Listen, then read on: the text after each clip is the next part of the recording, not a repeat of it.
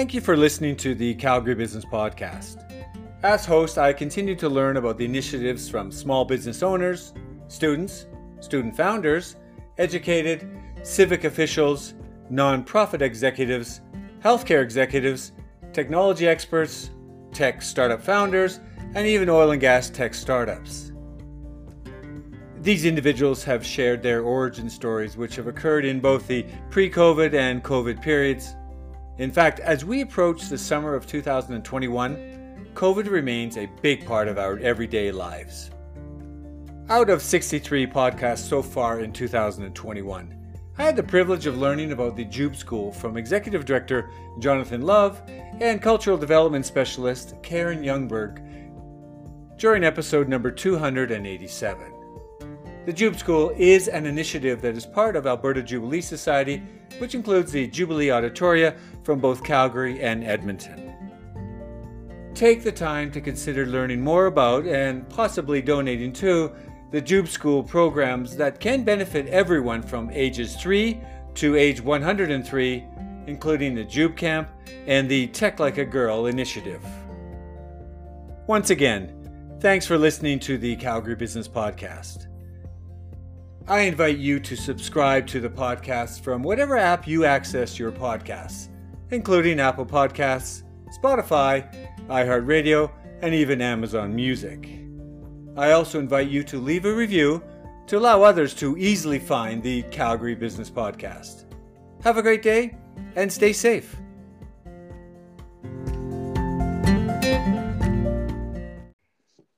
Good morning. Welcome to Calgary Business Podcast. I'm your host, Alan Wozni, and today it's actually April 22nd here in Calgary. It's snowing. I don't know, Josh, where you are, but we've had a good snow. Yesterday we were suntanning, and today we are in a snowstorm. That sounds about right from what I remember about Alberta. Well, it's crazy because the last couple, I don't want to talk the weather, but it's, literally the snow melted and you're kind of cleaning the yard, and then there you are, the snow again. So. Yeah, I'm over in Halifax, and we kind of we can have a similar situation happen. It's we're not out of the woods yet until April ends when it comes to snow. So we're right there with you. But do you get the ground? Does the groundhog come out, out in Nova Scotia as well? Yeah, it's a great question. He comes a little earlier, right? Because you get pretty mild temperatures in the spring. Yeah, like honestly, like ever since I moved here, it seems like our winters have been getting more mild. And like this winter, we may have had maybe 3 snowfalls that were actually significant. Wow. It was pretty wild. Yeah. So look, Josh, I want to make sure everyone knows this is episode number 288. And we're going to go in depth into your business called Depth. Is that right? That's exactly right. I love that. Well, I got a few things. We're going to go into the depth charts. We're going to have an in-depth look. There's not a lot you can do with depth, but I think pretty much I get it from the work you're doing. But so what you want to do. So I'm going to let you, Josh, you take over. Tell us a little bit about Depth. Perfect. No, thank you. And I appreciate you having me on. And Depth is a user experience design firm that I founded. And we are really just do our best to specialize in designing experiences in the digital realm that have depth to them. We tend to live in a technology age where there's a lot of focus on visuals and making things look really nice. But there's a science behind actually developing great products. And that's what we try to attack and really bring the understanding of what your users want, and then also design something that looks beautiful at the same time, but we give you the whole package. But because you said you've worked in Calgary for a while, you were doing some work out here. I spent majority of my childhood in Calgary, actually. Okay. So yeah. you weren't drilling oils at depth, 5,000 meter depth. Nope, not quite. An oil guy. No, I am not. It's funny though. I actually wanted to be an oil engineer back when I was in the high school. Then I realized I was too much of an idiot, and I was like, "Yeah, I don't think I'm gonna make it through an academic life." So I decided to go the design route instead. So the name. How did you come up with the name? I mean, I kind of understand the analogy to the tech space and go into depth, but were you sitting around one day and you're like, somebody dropped a quarter and said, "Oh, it really fell hard on the floor"? I don't know. What was that pivotal moment? Well, it's actually kind of a funny story because I initially was really, I mean, I just started this company this time last year. We're coming up on 1 year now, and I really wanted to get things going, get the ball rolling. And I was trying to figure out what a name would go well with this, and that was my big thing. Is I always wanted to build something like that sustained itself, made sense, and like made people money, and actually like went deeper into the understanding of what design is and how it can help people. Yeah. But I just couldn't put a friggin' word to it. I couldn't put a name to it. It was really frustrating me. And the beauty of it is I'm married to an amazing woman named Kelsey, who's a lot smarter than me and thinks a lot more in depth than I do. And she's just finishing her master's in psychology, and she's like, "How about depth?" And I was like, "That's amazing! Like that almost like encapsulates everything I want to communicate, and it's just 5 letters. It's fantastic." So that's how it all started. But getting the domain name, surely that must have been someone had the depth charts on that one already, or had that domain that captured, or no? Is it just really open? Yeah, no, the depth domain was definitely taken. And so I actually, there's a friend of mine who also started an experience design company kind of out on his own. And he kind of came up with the idea with XD to go at the end of his company. And I was like, oh, I think that would work well. Experience design, XD. So depth XD became the domain, which definitely wasn't taken. So there we are. No, that's great. I mean, that's creative in itself. So, but it's incredible because I literally put a note down here, and I said tech and the UI or UX or user experience, user interface is probably the key reason why people are scaling so rapidly in the tech space these days. Because if you don't have it, if you don't have a good user experience and you don't go into depth, they're gone. Like, I mean, I just know that the choices today are so many across the gamut. It's like if you don't have that stickability or the experience, and it's just not going to happen. Mm-hmm. Yeah. Yeah, absolutely. And I mean, that's what we saw. Like the companies we tend to look back to are obviously the Apples of the world, who really perfected user experience in a lot of ways, or at least brought to the mainstream. Because that was the beauty of it, because they didn't just think about delivering a cool product. They thought about every detail surrounding the product as well to make it and something that would be memorable. Like even if you walk into an Apple store, even that experience in of itself, right, where you walk in and you're just like, yeah, I want that iPad, and then they go on their walkies like, bringing this iPod out, and they come out, and they come out. I love that walkie-talkie sound. Wait, I appreciate it. And they come out. That sound bite. Sorry, I'll get you. Go back to the Apple of the store in a second. But that sound bite, people are talking about sonic. That little, it's called the sonic marketing. Yeah, they take a sound bite, it identifies with your mark. I think we can go into depth, because the depth, for me, is that sonar. Where it pings the radar or the sonar. Yes, great one. Sound bite for depth. I appreciate that. I might actually use that. That's fantastic.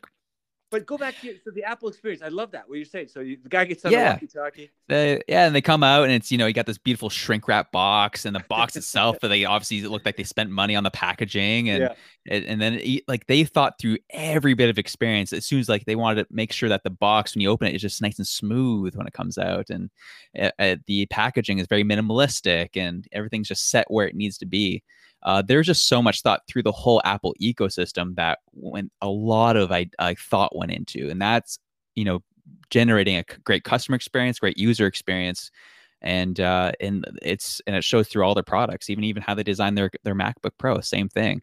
They got that down to the detail of the decibel level of the fan to make sure that. But come on, Josh, it extends to more than just the one thing. It's the ecosystem, right? It's the every 100%. Device connecting you with Apple Music, connecting you so you can do one feature I really love is if I'm doing something on my MacBook, and then I don't even have to do, I just copy Control or Apple C, and I go to my phone and I can paste it on Notes or wherever. I don't even have to.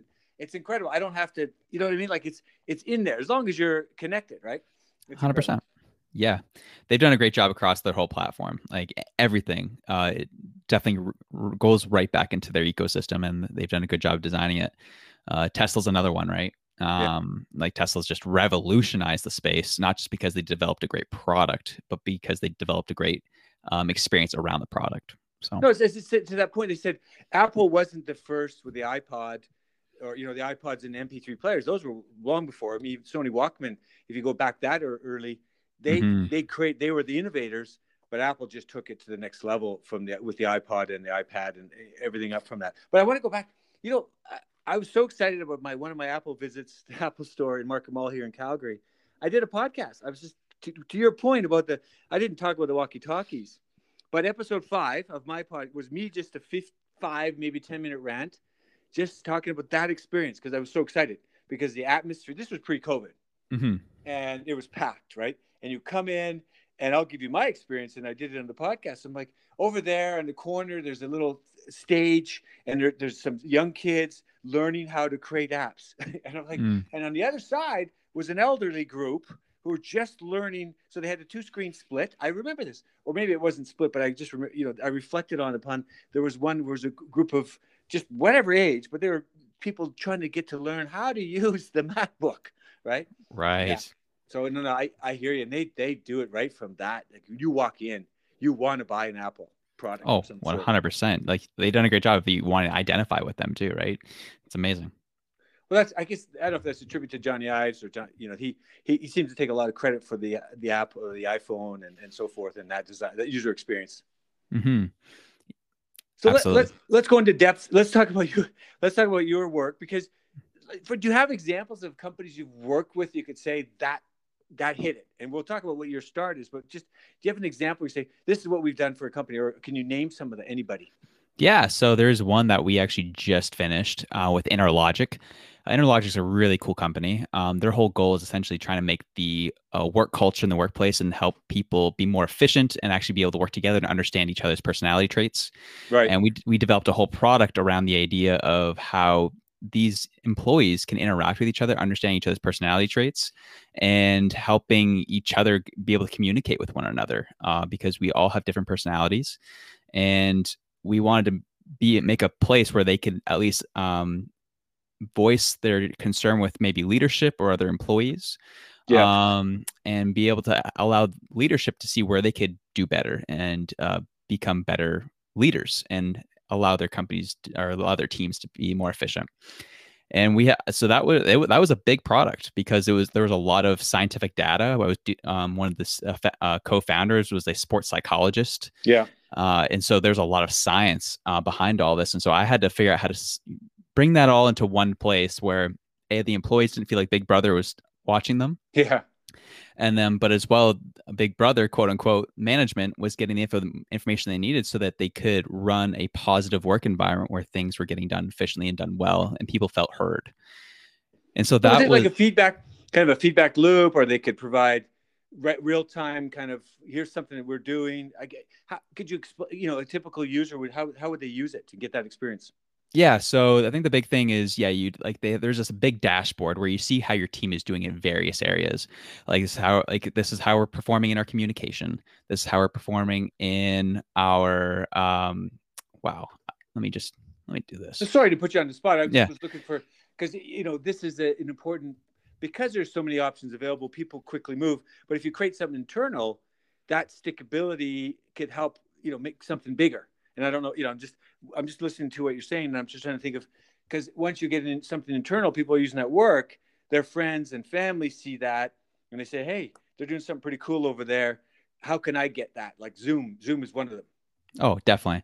I mean, the Zoom story is very interesting because they, essentially overtook Skype. Skype was in that space and dominated that space for so long, right? And so that's kind of what the cool thing about InterLogic was they were able to quantify team trust, team communication, team alignment, team resilience, all these things. And then you were able to see kind of how people were feeling, and you all saw people's names associated with what they're feeling for that day and what they're dealing with. And you could see how if the team culture is going up and down. And we used this product on our team with them. Yeah. And it was really interesting to see the ups and downs and the ebbs and flows. So what do they do, and how big is the company? How many employees do they have? Right now, they're just a team of about 5. Okay. Yeah, and but they're growing rapidly, and very excited for what they're accomplishing, what they're doing. And I'm personally, obviously, because I'm obviously invested because I built out their experience and built out their product for them. Yeah. But like they got a lot of great things going on for them, and they have more stuff coming down the pipe for things that they want to design to make this a more whole product. So your background comes from just looking at your LinkedIn profile. you're a design in what do you call it? Graphics designer. You kind of worked in this space before you started your own business. Oh yeah, definitely. I initially went to Nova Scotia College of Art and Design here in Halifax. Yeah. And I went just, yeah, that it was an interdisciplinary design program that looked at different facets of design. So they were very good at teaching you the theory of design, but in terms of actual deliverables, that wasn't really what they were specialized in. I really had to learn how to use tools on my own. But the cool thing is I learned how to apply very specific ideas to make my work lasting. And that I've was, had, yeah, it's like I've had several, and they didn't talk about their schooling, but they said that, people that pivoted, I think of Adam and Justin, Adam and Justin at Sparrow Studios. They literally video and photography. They learned it all. They're kinesiology students from U of C here. 10 years later, they're like, what, we can do this. We both like photography, we both like video. And so they created Studio Sparrow. And it's kind of, to your point, they didn't have the tools, or they didn't have any certificates or anything. They just learned it, and they're doing some pretty creative stuff. yeah, that's the cool thing about the where we're living now in this day and age, where people can just do that because we have the internet, right? And that was essentially how I got into UX. Was I was mainly kind of started out in kind of the graphic and visuals. That's kind Yeah. of where I started. But then I started learning, understanding more of like human behavior and user psychology in a lot of ways, to understand what people wanted and how to talk to them, how to have proper user interviews to be able to get the insights you need to be able to build a product that really works for them. So No, that's incredible, because that's that whole. I don't know if you've seen that. There's a Netflix series there on that whole network effect, and how they're just almost turning people into zombies and controlling how they think. But it literally is predicting. I mean, the algorithm for TikTok. It's that way. It's literally it just gears towards what you like, and not necessarily your friends and family. It's if someone else is liking this across the globe, their algorithm works. So it's kind of manipulating you, but it also gives them a chance to go viral when their previous posts were. Yeah, I'm just kind of playing this out a little bit, but there's a thought leader on that. There's some thought leaders on that who talk about TikTok religiously. Oh, for sure. Yeah, TikTok's like, done amazing things. You can say what you want about them in terms of like how much they know about you. But yeah, they've done a great job of knowing exactly what you want and what's going to come up on that screen. There's a reason why people only mean to spend 5 minutes and end up an hour on the product. So yeah, or days. But like even the guy from Spotify, I can't remember his name, but he was not number one, but he was like the number two or number three. And he was talking about this experience. How do you get it into audio? He said that video is a 6 second, you have 6 seconds to get their attention. Because he was talking about music, and the old days, it was 7 minutes, 7-8 minute, songs or whatever. And you think Bohemian Rhapsody with Queen. Yes. But he says, but you now have so little time, considering where everybody's at, to get their attention.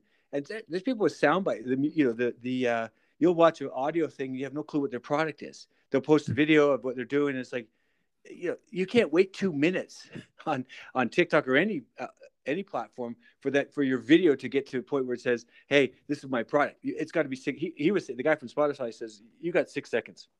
Yep. And that's on an audio. Audio. So songs come out right away. They're changing that whole experience. But let's go.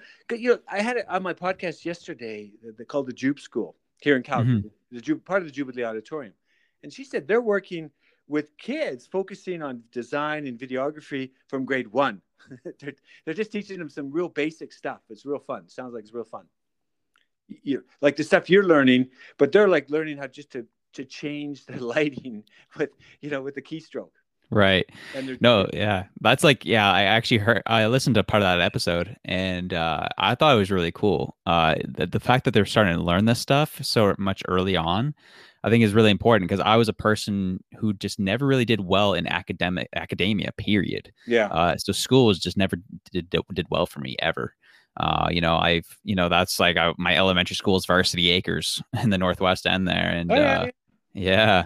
And, I had a lot of fun with my friends, but I couldn't tell you a thing I learned, and that's throughout elementary to middle school, high school, or junior high in Alberta. But your experience of, as you said, I learned some practical stuff, but in school at the Halifax, in the school at the university or the college, but the practical stuff you learned on job or Hmm. through your own initiative. Yep. So that experience, how do you translate that? How can do you create videos, and is it part of your podcast? You've got a podcast as well, but how do you take your experience and scale that and show others how to do that? And I see what you're saying. It's like almost kind of being like my own online school. Is kind of what you mean? Yeah.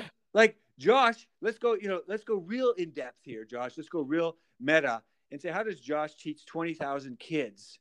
Show me the money, Jerry. I don't know if you know Jerry Maguire because I'm a little older. Yeah. Oh yeah. Show me the money, Jerry. Right? Show me the money.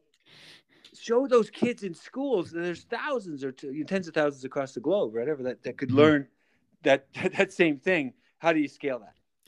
It's a great question. It's actually something I've been really thinking about lately as well, because that is something that's kind of been a passion of mine. Is I've been seeing what quote unquote universities are teaching when it comes to design. Yeah. And I'm like, they're just not going to learn anything in those programs. And I really would love to be a avenue for these kids to be able to learn something in that. And so I think the big thing that I really want to press on with people is that there requires a lot of humility in UX design, because you wake up in the morning and you business. Sorry, Josh, you cut off there. Can you repeat that? Oh, sorry. Yes, sorry about that. I want to teach people that being in design, you are going to be wrong. Like, you're in the business of being wrong. You can't have an ego in design because you're always going to try and assume and anticipate what people want, and often what people want is not what you're thinking it is, and that's what requiring learning about these skills of being able to talk to people and being able to have open-ended questions to hear what they're going through. Yeah. So designing a program around that is like, that's something I've had to really think about. Is like, all right, how do I help these kids obviously learn how the visual skills of design? Yeah. Which that one's really simple. I find is just find stuff you really like and try to copy it. Literally just imitate.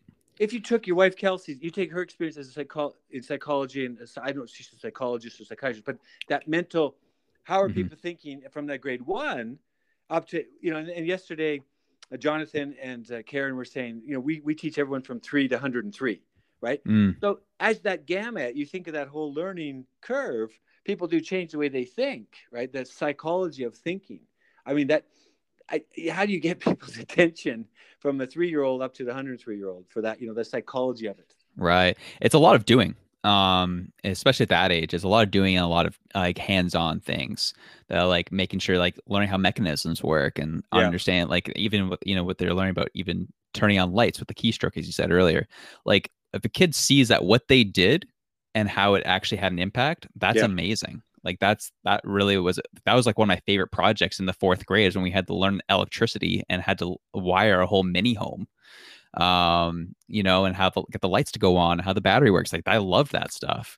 When kids can see what their actions are and how they essentially have a reaction, that buys them in. And that's, I think, can be done in design as well. Even just seeing people use your design is incredible, and seeing them accomplish their goals. I think the studio, the testing ground, is that company you mentioned earlier. I didn't write the name down, but the 5 employees. That experience can, you can, if you could share that and apply it to something else, right? Because they're learning how to work with each other, and they're learning how to get feedback in a comfortable space, right? Yeah. There's only 5 people. They all do they work remotely, or do they all work in? The remote. Yeah. Yeah. So, that's important. It's equally important in a remote place, because then back to the psychology of it, people are alone. And how do you create an experience where they're actually feeling close to your teammates that are so distant? But let's go away from that a bit and talk about your tech stack. So what are your favorites that you would use in I guess favorite examples, SaaS products to help your work, or no code, low code, whatever it is, to help your work? Yeah, so I mean, the big things I use are the big 2 go-tos are Sketch and Zeppelin. Sketch for actually putting together visual designs, and then Zeppelin is great to be able to upload to, and it changes turns all my design work into code so my developers can actually implement Nice. it, which is really nice. There's other programs that do all that all in one, like Figma, which I think Figma is on the way up, which is because you can do visual designs, but as well as do micro animations, Yeah. which is fantastic. And I think that I'm starting to lean more towards Figma as time goes on. I'm just really comfortable in Is it Sketch at the moment. Figma or Figma? Figma, Figma. Yeah. Yeah. Okay. Okay. And so that's cool. But at the same time, there's just so many products out there. Those are the big ones I stick to. I also dabble huge in like Adobe Premiere Pro and Adobe After Effects. Yeah. Just to be able to show the animations of some of my work. There's all kinds of stuff, but like that's the thing at the end of the day, there's so many tools and they all kind of do the same stuff for the most part. And that's the beauty of it at the end of the day is these tools are just simply an output of design ideas. If you have the right ideas and you've done the right research, it doesn't matter what you use. It's just an output at the end of the day. I love the Zeppelin. I mean, for me, it goes back to, the Stairway to Heaven and those long songs, back Right. to the songs, right? But it's a great analogy with the big Zeppelin flying in the air and creating designs off of that. But so what is your website? Do you have anything? Are you, again, these things, you seem to have just started your business, last year, right? Yeah, correct. Yeah, right. Right in the heat of COVID. And yeah, would you want like in terms of what about my website? Whatever you want to share. If you created it Oh, yourself or you, gotcha. I'm on your website now. I'm just cheating, and there's some kind of a floating thing behind the ocean. There's the ocean. Yeah. Yeah. So yeah, my whole website is essentially obviously like as I've kind of been developing my business, I've been also trying to learn the whole marketing side too, right? And Yeah. my website, I did it all through Duda, and I didn't touch one lick of code. Oh, Duda. Wait, Duda. Yeah. I've heard of Duda. Okay. Yeah, Duda's pretty cool. Like it's like really, I found was probably the best program I've used for being able to bring your website to life because I don't develop anything. But that's why I have developers who do the work for me. Yeah. And so I did this all on my own, and it was pretty easy for the most part. And I think the big thing with my website is trying to get across the idea that I'm not here. I don't want to just work with anybody. I'm here to work with people who actually want to make significant changes in the world and really want to shake their industries up. I don't want to just make another website. I want to start actually making products where people really believe in what they're doing and want to see big things happen. And those are the people I want to align with and help. But yeah. Yeah. So that's that. So I saw Duda back in 2019. I just literally into my search, and there it is. Duda, a San Francisco-based web building platform for developers. So is it a no code, low code kind of like a Shopify thing, or? Yeah, it's kind of the feel it goes for sure. Okay, so is it made for more technical or? Because you're the first person I've heard. Not that you're a massive example of, or I've asked people about this, but it's the first time I heard somebody actually use Duda, and so I'm like, I heard that name before. So, what got you to use Duda versus Shopify or Squarespace or? Yeah, well, I think so I've messed around with Squarespace and WordPress as well. And I think the one thing I just liked about Duda is it was very like it catered better to my design eye and my design understanding. Yeah. Whereas those other programs are a lot more heavily development focused, which I can still think in developer terms. It's just a little harder for me to do that. So with design, I can just kind of like a lot of clicking and dragging and making sure that things are lining up properly. And they also made it really easy to figure out how to do the mobile screens as well and the tablet screens. Whereas that's not as easy within Squarespace or WordPress, I found. So that's why. Well, I know WordPress they gave me a free thing, but the freebie is like this long handle with WordPress attached to it. And they go, but if you want to pay for higher, you get remove that WordPress thing and keep it, then you pay, right? Right. Of course. Yeah. So anyway, so that's pretty cool. So the tech stack you use in combination of your own stuff with your client. Can I see now on your website here? That one you mentioned, they're Watson, and then Interlogic, that's the one. Mm-hmm. Yeah, that's the one you mentioned earlier. Okay, so you've got them up on your website. So the social media, you mentioned marketing. How is social media helping you, Josh? I mean, you and I reached out, I think, on LinkedIn, and but how is social media helping you? Going into depth. That's a great question. It's fine. I'm a crazy person in general. I am a little boisterous And so I fit well into the social media space in terms of getting attention. And that's the whole game of social media. It's just about attention, right? And what I found it's been helpful with is I've just kind of started putting out videos. Like I started off with TikTok and I started taking my TikTok videos, putting them in Instagram, then also taking the ideas I put on Instagram and translating them into a more professional setting for LinkedIn. Yeah. And it's been helpful. Like I've essentially pretty much almost all my clients have come through social media or my podcast. And it's been great because you're just kind of putting out ideas. Like I went on like a 1 minute rambling about the whole Robinhood debacle about a couple months ago. Sure. And that literally got so like I got so many leads off of that post because however you want to view the situation, Robinhood did bad by their customers, and yet people still stuck with them because of the user experience because it was so easy to use and no one else was like them. And that was the point I made. And that was like, and that was one of those situations where people didn't fully understand UX or user experience, but that example, there was like, oh, I need that. And they called me and we started making things happen. Well, that's pretty cool. So, because the Robinhood, I mean, that all started in Reddit, and the Reddit kind of thing before Robinhood, but the GameStop, I didn't understand it, what was happening. I still haven't used Robinhood, but that they got attention, the social media side, and said, hey, they weren't just one post and they went to a meme like Dogecoin, right? Right. This was something that happened. The underlying, it was a wave that was happening for a while. Robinhood just got caught because so many people needed to buy or get in on that whatever the play, right? Mm-hmm. But that Reddit thing had been happening for 6 months earlier. It wasn't overnight with the Wall Street bets, right? Exactly. He was saying these things are happening. I read some of that stuff like, wow. So what you hit upon though is that, wait a minute, I need to do something quickly, which is Robinhood and effective, and not have this friction related to, are you still investing the way your dad did? Kind of, right. Yeah.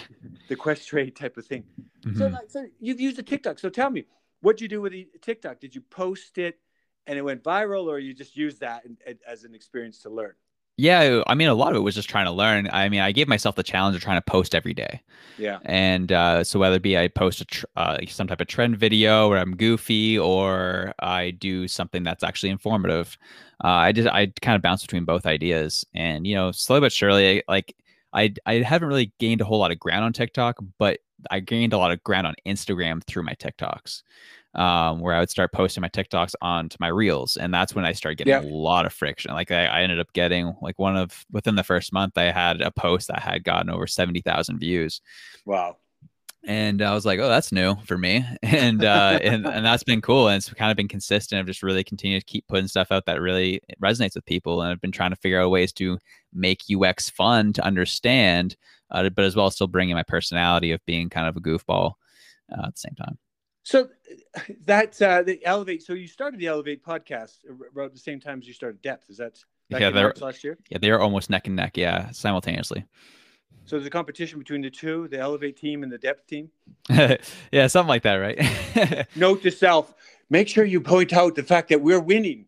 And yeah, okay, self. It's like you could really, I mean, it's just, I don't know how you do that, but as you said, they're going neck and neck. But so the Elevate podcast, I love the handle. It's Elevate, so ELV with a letter 8 or the numeral 8. Yes. Yeah, that's been a fun passion project for me. I've really enjoyed me and my co-host Dalton Parker. There was just one night I go for evening walks at various hours of the day, and this one happened at about midnight, and I was just walking, and I was just like, I really want to do a podcast, but I tried doing one before. Back in 2017. It didn't last for long because I was trying to do a vlog and a podcast and do my job. And I was like, something's got to drop. And so I ended up dropping at the time. So I'm like, I've always wanted to go back in the podcast realm. But I'm like, I need someone to do it with me. So I called my buddy Dalton at like midnight, and he was just like, I was like, hey, you want to do a podcast with me? He was like, yeah, I'm all in. And that's kind of what happened. We kind of figured we want to focus on business marketing and design, just bring on guests and have some fun chats about the things that we're passionate about. And it's gone very well for us. It's been a good first year, and we've met a lot of cool people through it. And I'm so glad I did it.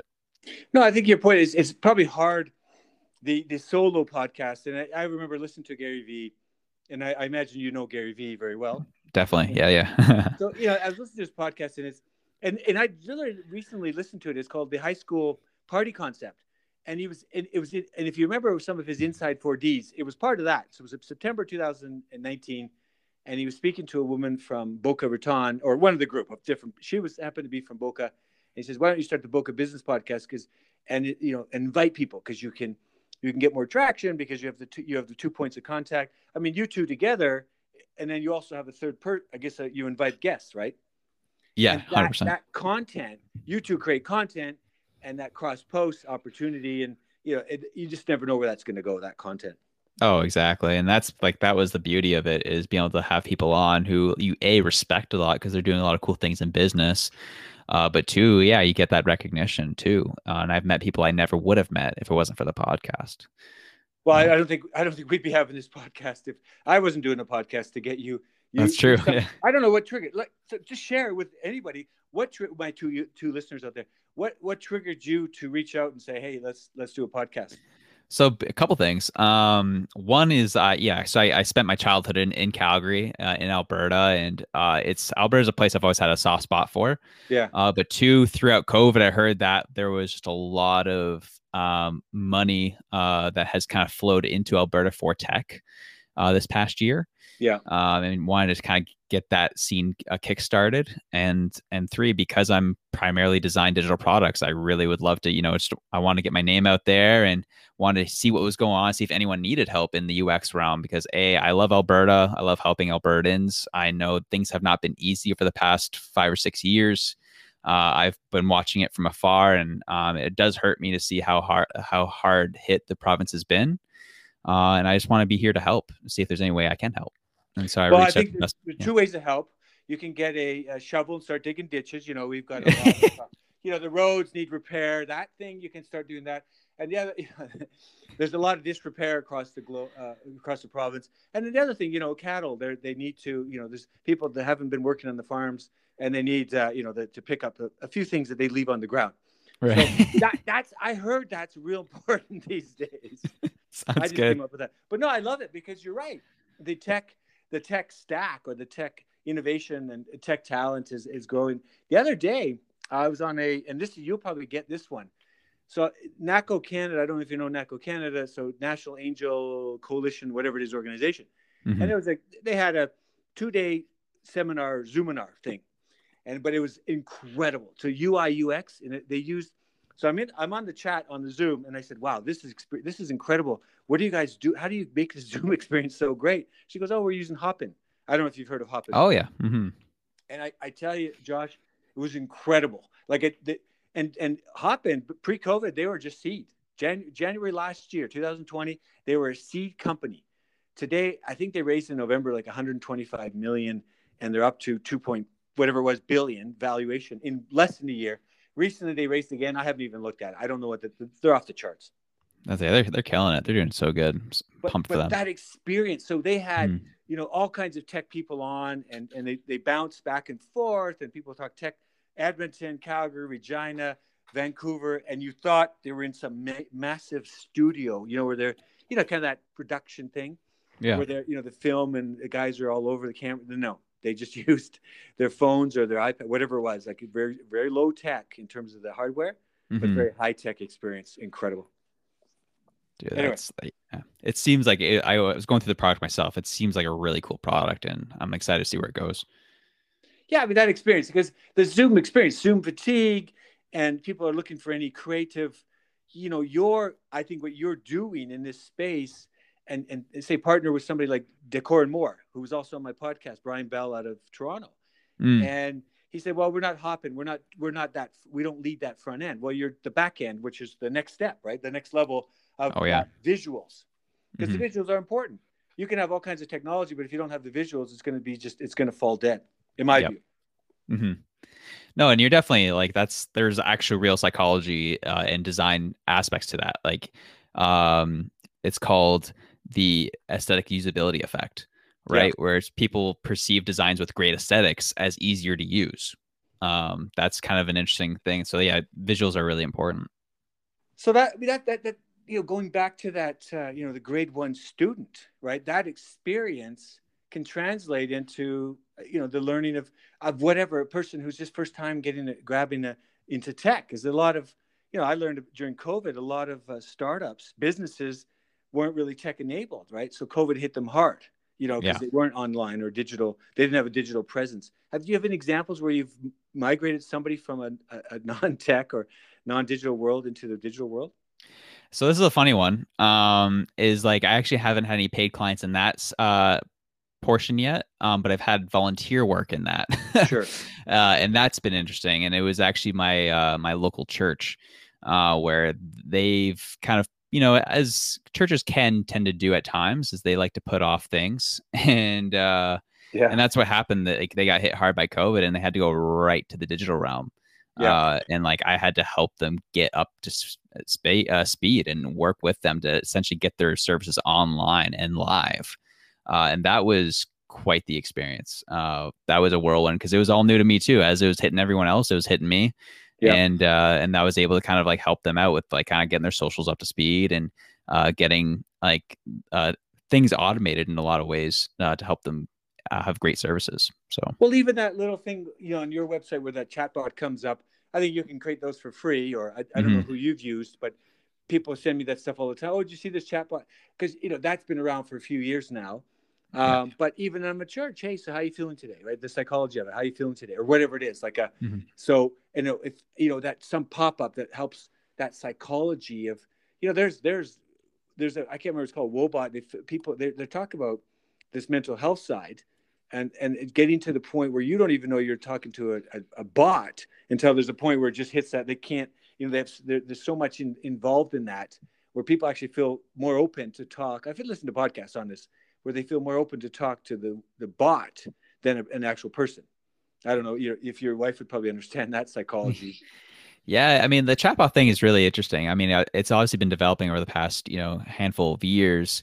And it seems like it's definitely been evolving. I'm still waiting for it to really get to a point where it does make a significant difference. And it seems like this example you shared is one of those. Because right now it's like, essentially it's, in a lot of chatbots on a lot of websites, it's more so a glorified voice greeting system that you see on the phone, right?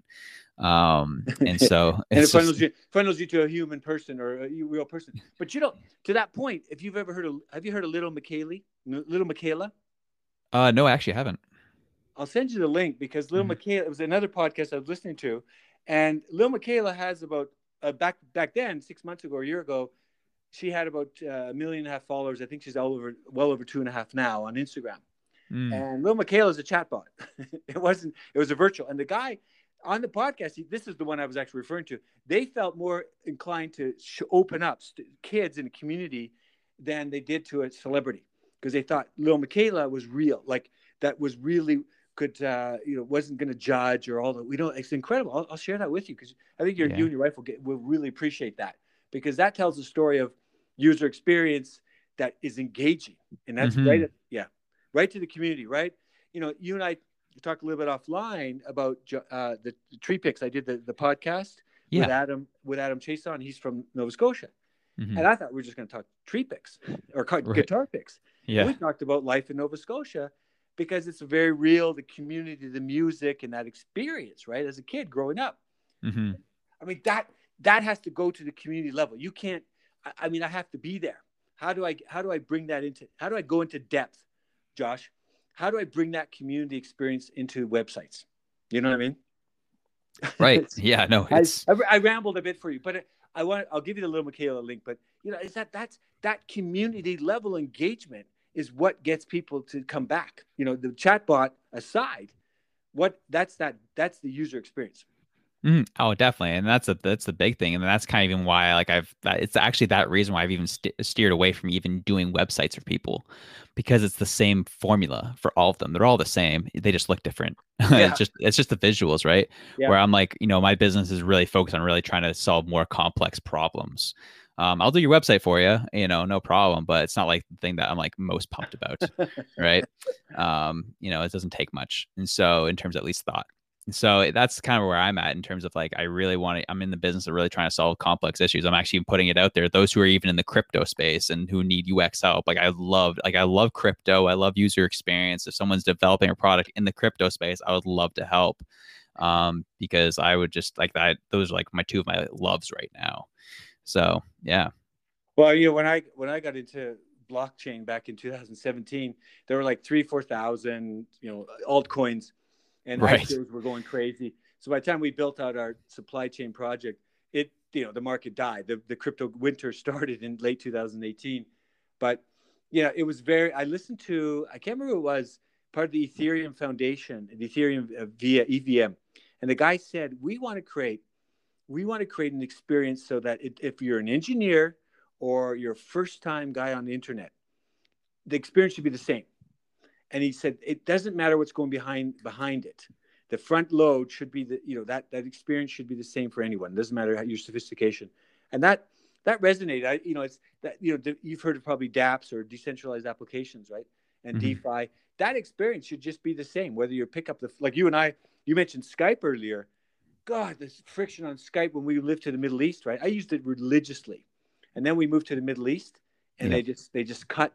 That was an experience, but that was the telcos coming in on hammering Skype, and then Zoom just, I don't know what Zoom's doing in the Middle East. How can they be versus Skype, right? Well, that was the thing is even with Skype, like I lived off of Skype because before me and my wife got married, Yeah. We were long distance and we lived off of Skype back in the early 2010s. And so it's interesting how Zoom kind of overtook Skype because they kind of figured out how to crack the code of people being able to use the product without having to make an account and be able to have group chats without having to pay for it. Yeah. And so those are the big things. Once they cracked that code, like they took out Skype in no time. It was really wild. No, I listened to a podcast 2019, just before I came back to Canada. I was in Qatar, and the guy from Andreessen Horowitz, he goes, Zoom, what they did, and to your point, I like the way you described that, but he said they just had a free product out there, and people in enterprise were using it. So, Josh and Joe and Jim were using it at the office, and they said, the people said, wait a minute, can we do a conference call? Well, no, but then Zoom added on. He said, Zoom earned the right in this podcast. He said, Zoom earned the right to go from a freemium to a premium because the user experience dictated that. The users dictated that. Exactly. So you're in the right. For me, when I listen to you speak and I look at your website, I think you're in the right space, giving people information and finding, familiarity bias. What is cognitive load? I'm just looking at you're in the space to solve those problems. Because if you can solve those problems, you'll get their attention. But if you can't 100%. solve the problem, they'll move somewhere else. They'll go, as you said, there's thousands of make a website. Look at Squarespace. I think that a $10 billion valuation, right?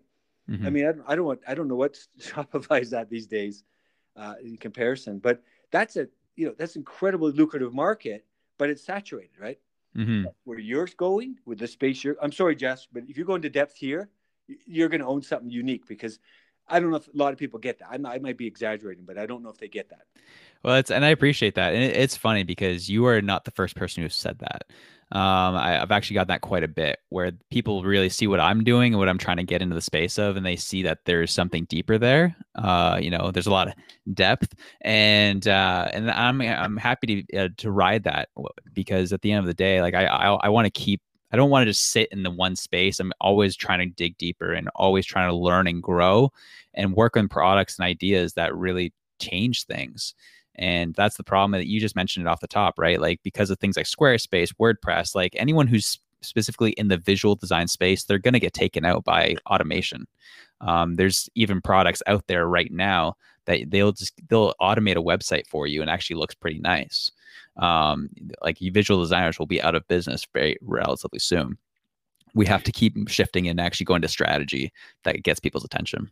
Okay, so let's. Can you give some of the secret sauce, if you can reveal, right? What's the future? What's next for depth? Where are you going to go? I think the big thing right now is we're in the midst of really carving out our niche right now in specifically UX and providing great UX services with a visual design component. Right now, there's a lot of people who kind of deliver one, not the other, or vice versa. So that's where we really want to dominate. Next is we really actually want to open up a depth view, like a depth school, where we're able to bring some kids in and teach them how to do user experience. Yeah. That's the next big thing.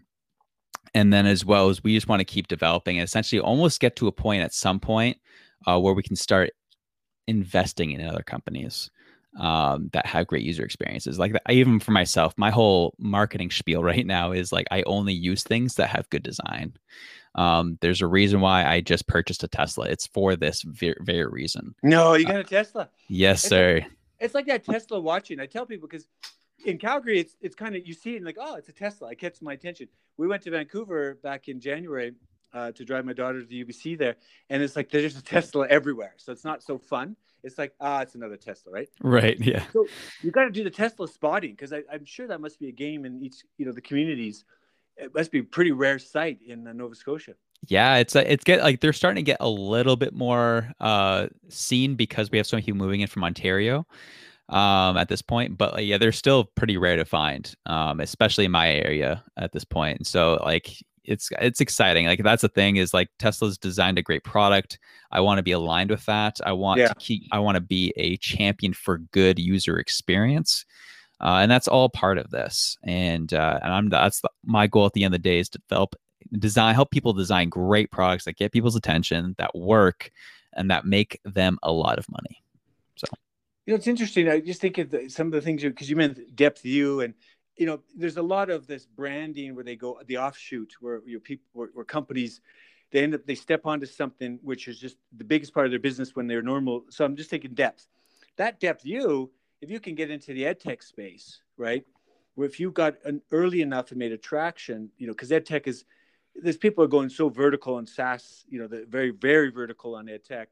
But meanwhile, I was just this discussion yesterday. It's incredible the pressure on a teacher, whether it's grade 1 or grade 12 or university level, the knowledge and the access that people have information to your own point. You're competing with the professor who's in that design school because you said they're not giving the practical. Their hands are tied, whether it's COVID or not. Their hands are tied. And what they can do. And to be fair, they can't learn everything. Right. The API. So if you can be that API login, that API tack on, right? That's more powerful than, because you can't scale everything and be everywhere. But I had the discussion with the Avanti software team. And I said, because HR software is rapidly changing. They said, how? They said, well, we can't offer everything. We can't do all those features. So we just bring the API in. So if you can be the API of choice, right, on some of those ed tech solutions, right from K1 or K to 1 or whatever it is to up to K12, right? Mm-hmm. That could be where you go. And you're like, wait a minute, I'm just helping some websites and familiarity. I got a 70,000, but I'm happy over here. Right. No, and these are great ideas, and I really appreciate the offer because these are smart things I really want to keep. Like my whole persona is I just love pushing the envelope and going deeper on things, and whatever I can do to really start revolutionizing how things are done, I'm all in. And I recognize that, like I would be in competition with a lot of these schools because if I'm being honest, I've taken it very personally that these schools don't need to compete. You don't, right? You need to give them some tools because I don't know how you break that veil. I don't know. How do you open that envelope, right? How do you get? But there's a metaphor for you, Josh. You've got to use the user experience. Open up the envelope, and this thing comes up. That whatever it is, right? The experience. Guess what's in this envelope, right? We're going to go real depth today. I don't know, Josh. This is incredible. I love this. Sounds good. That analogy, right? But that analogy, you don't have to be the solution. You got to help them, right? How they do their job. I'll send you another podcast. There was a link, an EdTech in the US. They said, we can't disrupt the education envelope. We need to change. We need to add to their curriculum. We need to make their life better as a professor, right? It was at Harvard. It was a guy speaking from Harvard. I'm going to send you that because this is right to where you're looking at. The depth you don't need to go that much in depth. You just need to say, hey, I got something really cool can help. And you start from one child at a time or one, community at a time. Right. Anyway, you got me. I don't know that envelope. You got to work it. So you probably know how to find that kind of a thing, and you can create the graphics on that. I think it would be cool to show the envelope and something sliding out of the envelope, and there's the guess familiarity bias or what is cognitive load, right? Right. Totally. That's the envelope. We're gonna test this today. I don't know if you use that on Elevate or you part of your website. Yeah, I mean, I definitely should. It'll be fun. All right, Josh. Well, look, you've really shared a lot. We've gone into depth. How can people find you? I mean, Yeah. if you're in Nova Scotia, do they drive down Highway 1 and hit the coast? Yeah, that's it. No, yeah, you can hit me up at the People's Des, DEZ, short for the People's Designer, and on Instagram, TikTok. You can find me on LinkedIn, Josh Udall, and as well as you can find me at depthxd.com as well if you are in need of any user experience design help. Love to chat, always down, and super excited to talk anything design or tech related. Josh, thanks for your time today, and literally stay safe, man. Thank you, Alan. I really appreciate your time. All right. Cheers. See you. Bye.